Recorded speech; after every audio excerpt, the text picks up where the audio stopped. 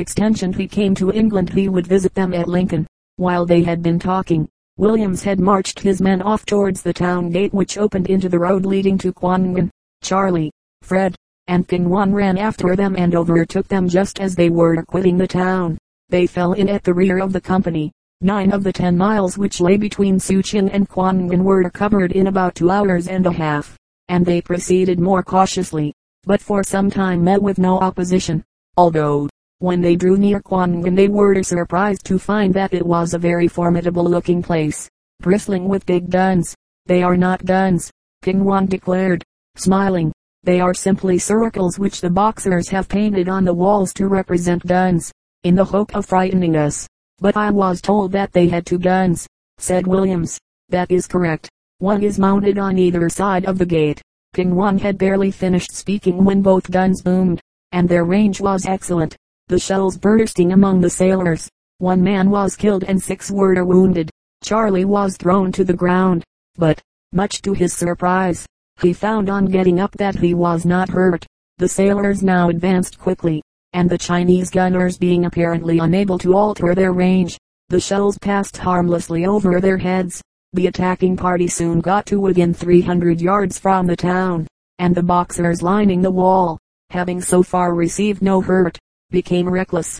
A few of them fired their rifles, but 300 yards is a long range for most Chinamen, and not one of them succeeded in doing any damage. Nevertheless, Williams considered that the time had arrived to give the Boxers a warning.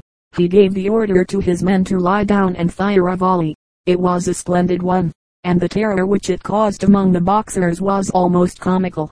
The uninjured men hid themselves instantly, and not a single threat or shout of defiance was heard from them as the sailors sprang to their feet and ran 100 yards nearer to the wall.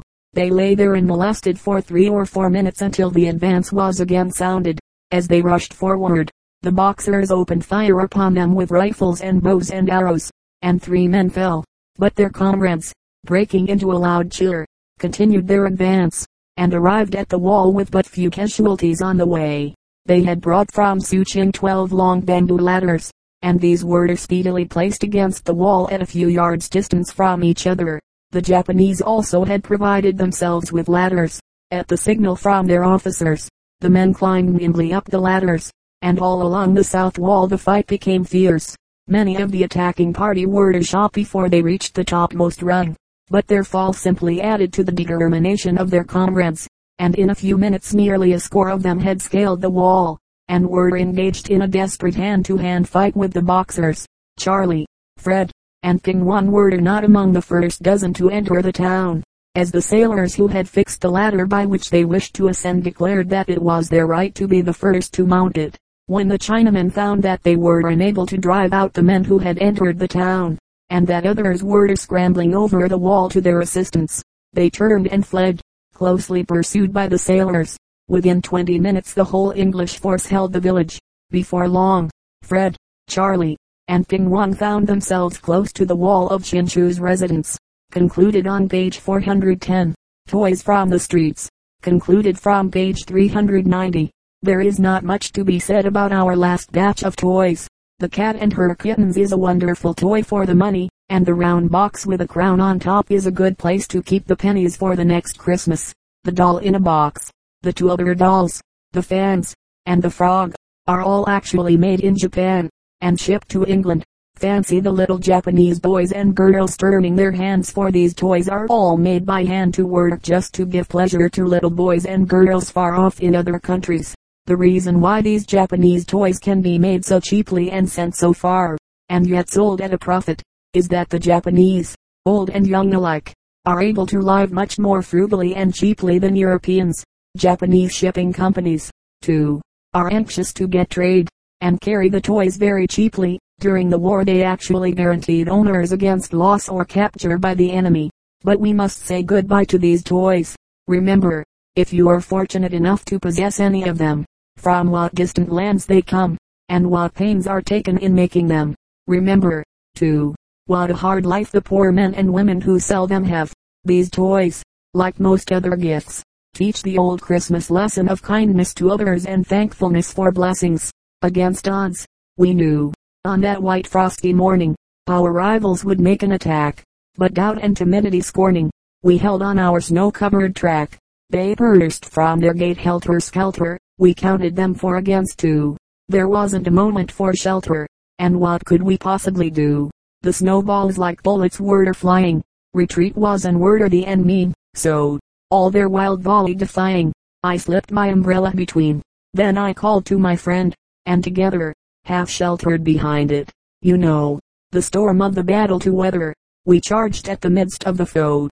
The gateway they bravely defended, till forced through the half-open door, and thus, in a victory, ended the battle of 2 against 4.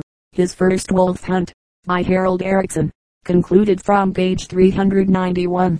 When we reached Kronstadt, Tom's ankle pained him a good deal. He had skated 5 miles upon it, and the injured part was swollen. What about getting home? I asked in some anxiety, but Tom declared that after a couple of hours' rest at the inn in Kronstadt, where we were stopping for a meal, his foot would be as well as ever it had been. So it was, he said, when, at about 2 o'clock in the afternoon, we started for home. But there was no life in his skating, and presently he admitted that it hurt him badly. 2 miles were covered with pain and difficulty, and many stoppages. Matters began to grow somewhat serious, at least, I thought so, though I said nothing of my fears.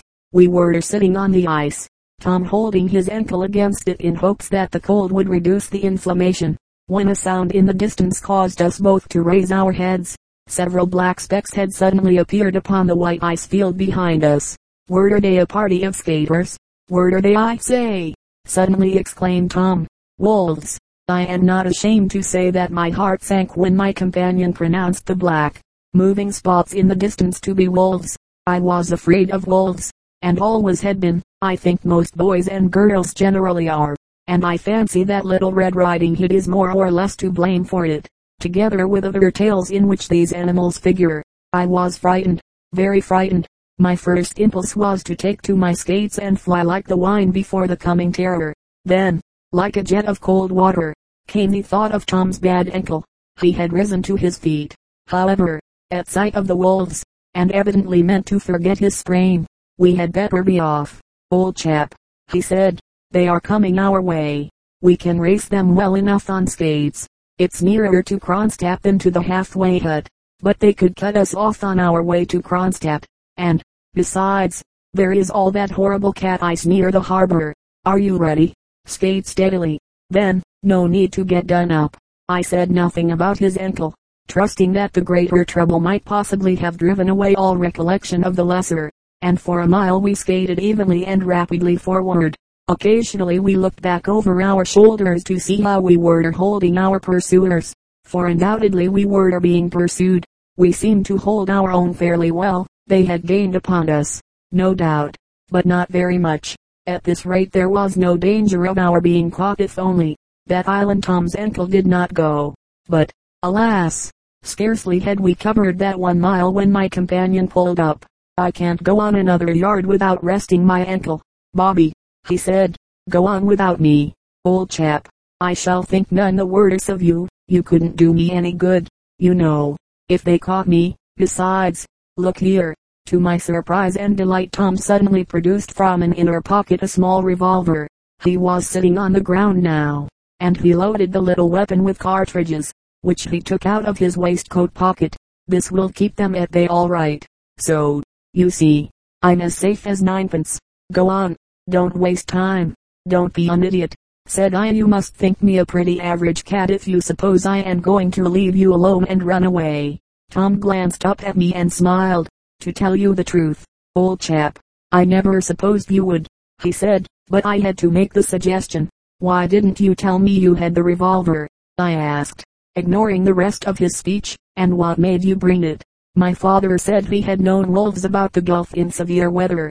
I said nothing about it for fear you wouldn't care to come. Look at the brutes. They're only a quarter of a mile away. I feel better now. Let's see how far I can get this time. If they come too near, I shall fire a shot. Unfortunately I only brought these 6 cartridges, so we must not waste our fire. For a few hundred yards Tom traveled well. We gained on the wolves, which, I suppose, observed this fact, for the leader suddenly set up a howl which set my blood running cold, and the others instantly followed suit. There were 9 of them. I had counted them while Tom rested. Manfully Tom struggled on. I could see that the exertion was hurting him fearfully. I don't think I can go on very much farther without a rest, he said, presently. The trouble is that next time we wait about they will catch us up. Then you will have to shoot. That's all, said I as cheerfully as I could, considering that I was in reality shivering with terror. Yes, I shall have to shoot. 1 shot will be enough, I expect. Probably they will turn and run straight back to the forest at Loch Tower or Anienbaum, or wherever they come from.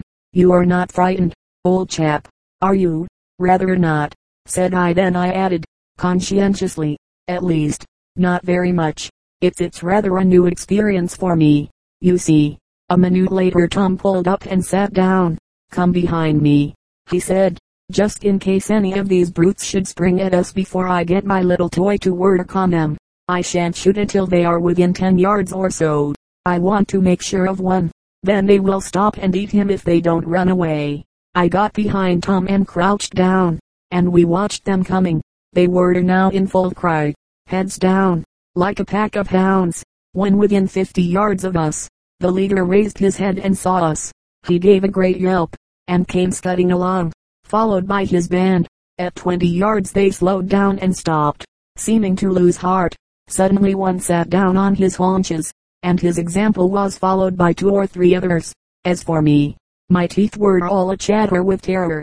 I wished to suggest to Tom that he should try the effect of a careful shot at one of the sitting wolves, but no words would come. I felt as though I were in the grip of a nightmare, awake to the horror of our position, and yet quite helpless.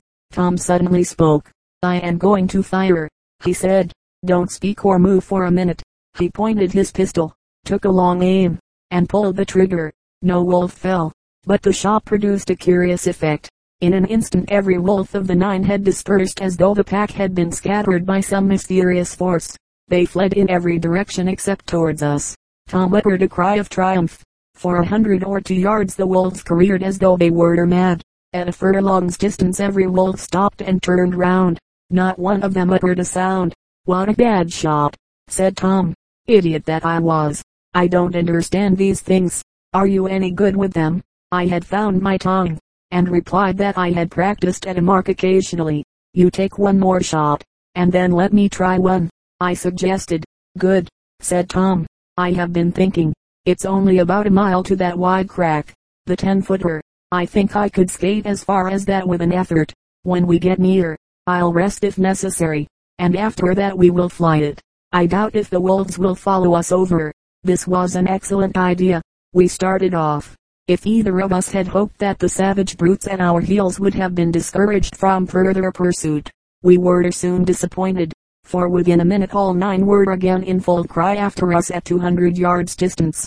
For 3/4 of a mile Tom skated on in agony. Now we will stop, and I will fire my second shot, he said. Once more our 9 snarling friends found discretion the better part of their valor, and stopped at a biscuit toss from us, whining and howling and looking grim enough to frighten the most iron nerves. Perhaps Tom's hand shook a bit. At any rate, he missed again, and handed me over the revolver with an exclamation of disgust. And again the wolves retired, but not so far away this time. We waited 2 or 3 minutes. Now we'll go, said Tom, and this time we will reach and fly the water jump without stopping. Let them come close to our heels till we are within 50 yards. Then put on all the pace we can, and over we go. I want to see whether we can't drown 1 or 2 of the brutes. They don't look where they are going.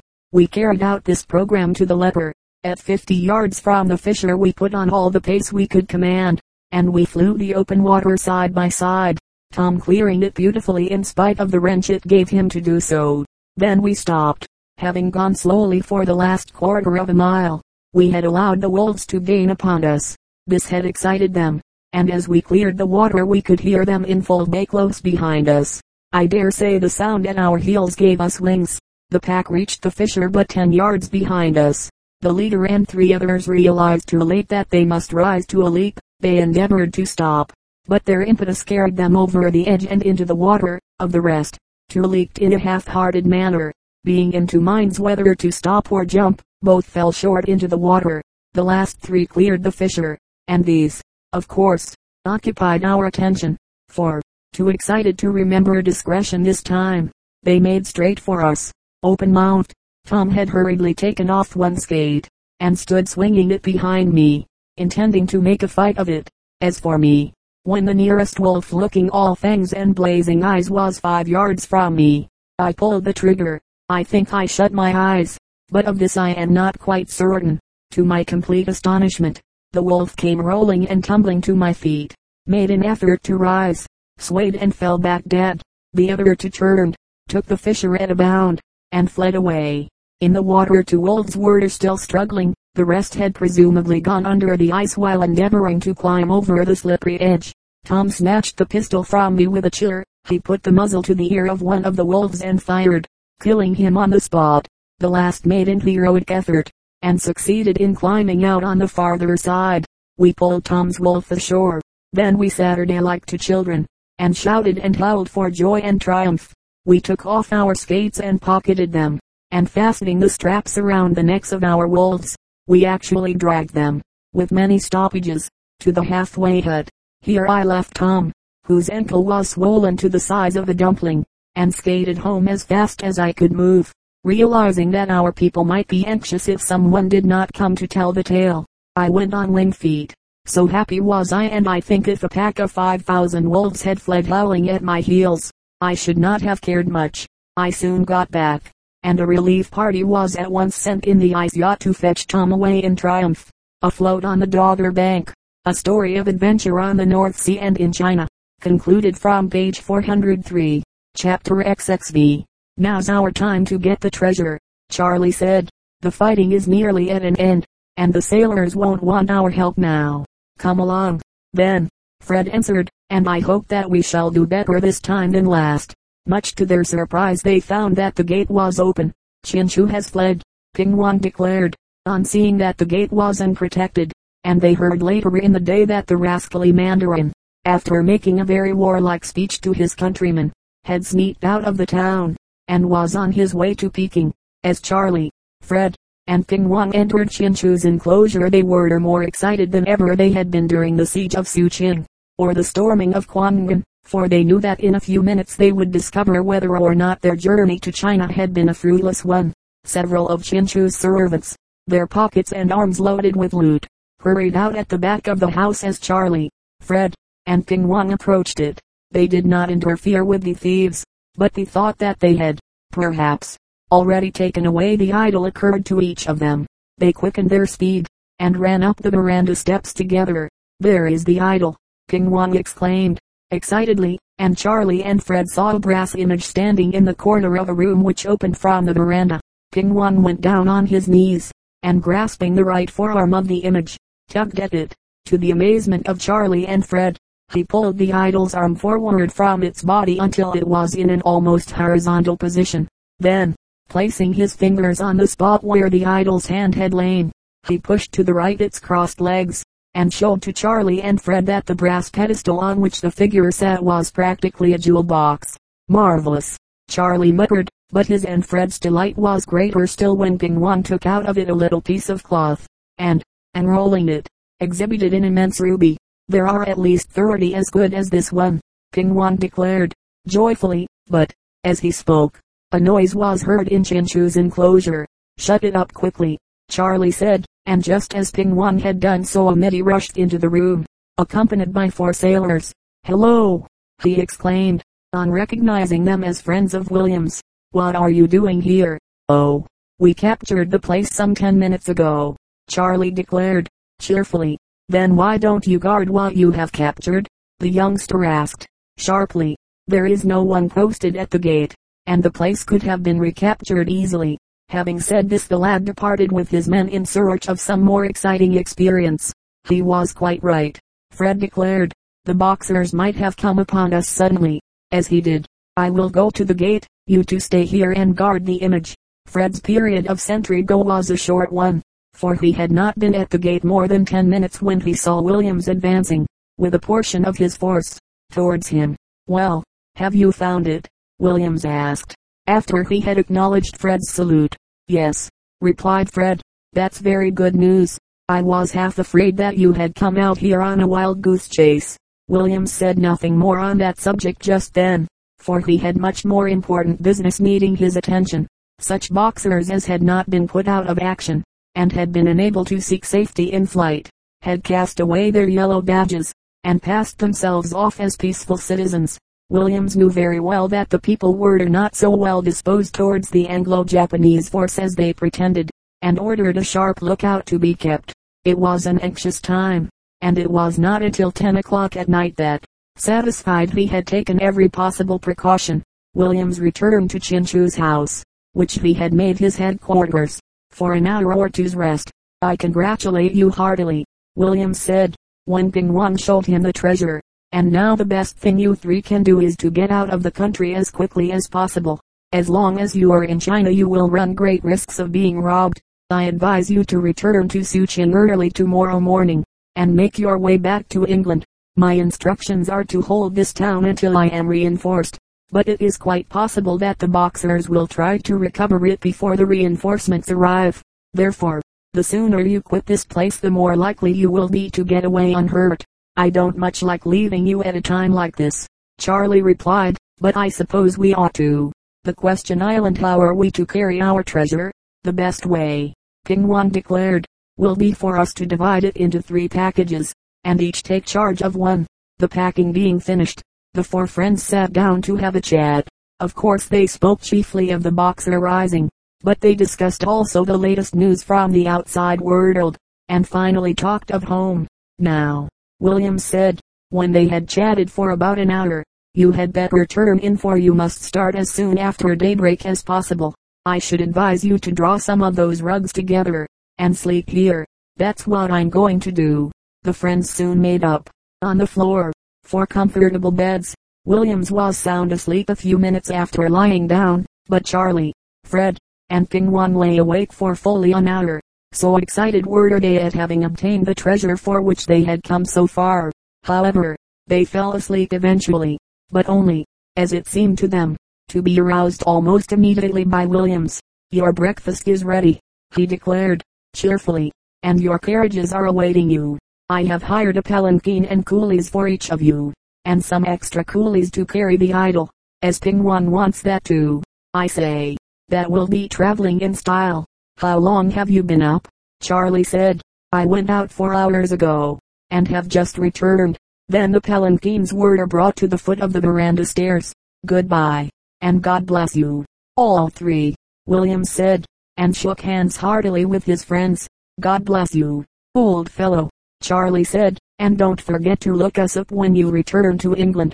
The procession of palanquins passed out through the streets and along the road to Suchin.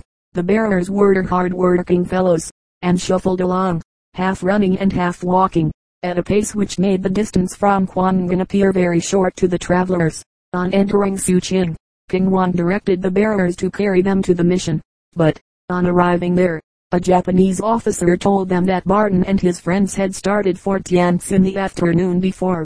After remaining at Kwangan for about an hour, Ping Wan hired fresh palanquins, and they resumed their journey. It was a very uneventful one, for the Boxers had been cleared out of that part of the country, the only exciting moment being when some Russian or Japanese sentry barred their progress. The arrival of an interpreter on the scene always resulted in the travelers being allowed to continue their journey. On arriving at the river, they soon found a boatman to take them down to Tientsin, and thence they went straight to Hong Kong, where they remained 4 days as the guest of their former host. In Hong Kong they procured new clothes, and when they went aboard the homeward bound steamer they felt, for the first time for many weeks, that they need not be ashamed of their appearance. Fine weather and very agreeable fellow passengers made the voyage to England an enjoyable one.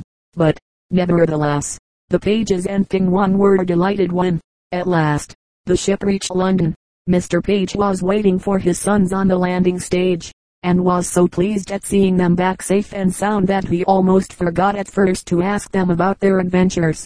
He was, naturally, delighted with their news. As soon as possible the jewels were valued by a London diamond merchant, who looked at them very carefully, and, after some thought, offered a price which startled the Pages and Ping Wan. They gladly accepted the offer, and returned home in high spirits to Lincoln, where they enjoyed themselves thoroughly. In spite of being called upon several times a day to relate to various friends their adventures among the Boxers, after a week's holiday Fred went back to London to continue his medical studies, and Mr. Page then began to think what to do with Charlie. "I have had enough trawling to last me for a lifetime," Charlie declared, so the idea of putting him into a steam trawler company was dismissed for good. "Let us two start business together as merchants," King Wang suggested. "We could soon work up a good connection with China, I'm certain." Charlie liked the suggestion, and Mr. Page, having gone into the matter carefully, the firm of Page and Wang was started, and before long promises to be a prosperous one. King Wang decided to become a naturalized Englishman. Their friend, Williams, so they learned later, was publicly thanked by the Commander-in-Chief of the Allied forces in China for conspicuous bravery and valuable services rendered on 3 different occasions. H. C. Moore, Niccolo in Vienna. Viennese children have a very happy time at Christmas. Not only do they get the ordinary beautiful presents, but there is another festival for them, held at the beginning of December, the Niccolo. This island, properly speaking, only a festival for good children. Niccolo, who brings the presents, is very strict in inquiring into the behavior of children, and, should he hear that they have not been good, he does not leave any of his gifts. Every child in Vienna is careful to hang up his stocking on the eve of the Niccolo, and, on the morning of the great day, he wakes up very early to see what is in it.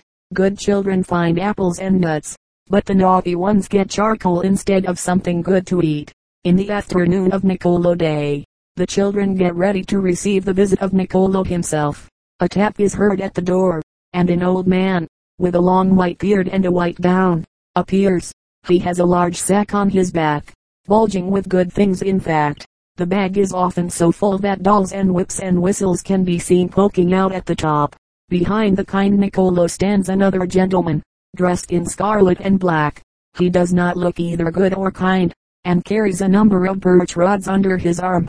On his back a large basket is strapped. It is made of wood instead of wicker, and is deep and large. This gentleman is the most terrible person in Austria, the much dreaded Krampus. Fearful stories are told of his dark deeds, and naughty children try to hide themselves when they see the Krampus. But the Krampus keeps behind the good Niccolo, and each child is called forward to give an account of itself. Niccolo asks the most awkward questions, such as, who stole his sister's sweets last week? Who broke her brother's boat? When all the questions are answered, the good children receive presents, but naughty boys and girls do not get anything from Niccolo. Instead of a puzzle box, a ball, a new knife, or a doll, they get a gift from the Krampus, and the Krampus only gives one kind of present, a birch rod. The Vienna confectioners make sugar dolls like the Krampus, and fill his basket with sweets. The Krampus is sometimes made of French plums or almonds and raisins, and his photograph is seen on picture cards. The R.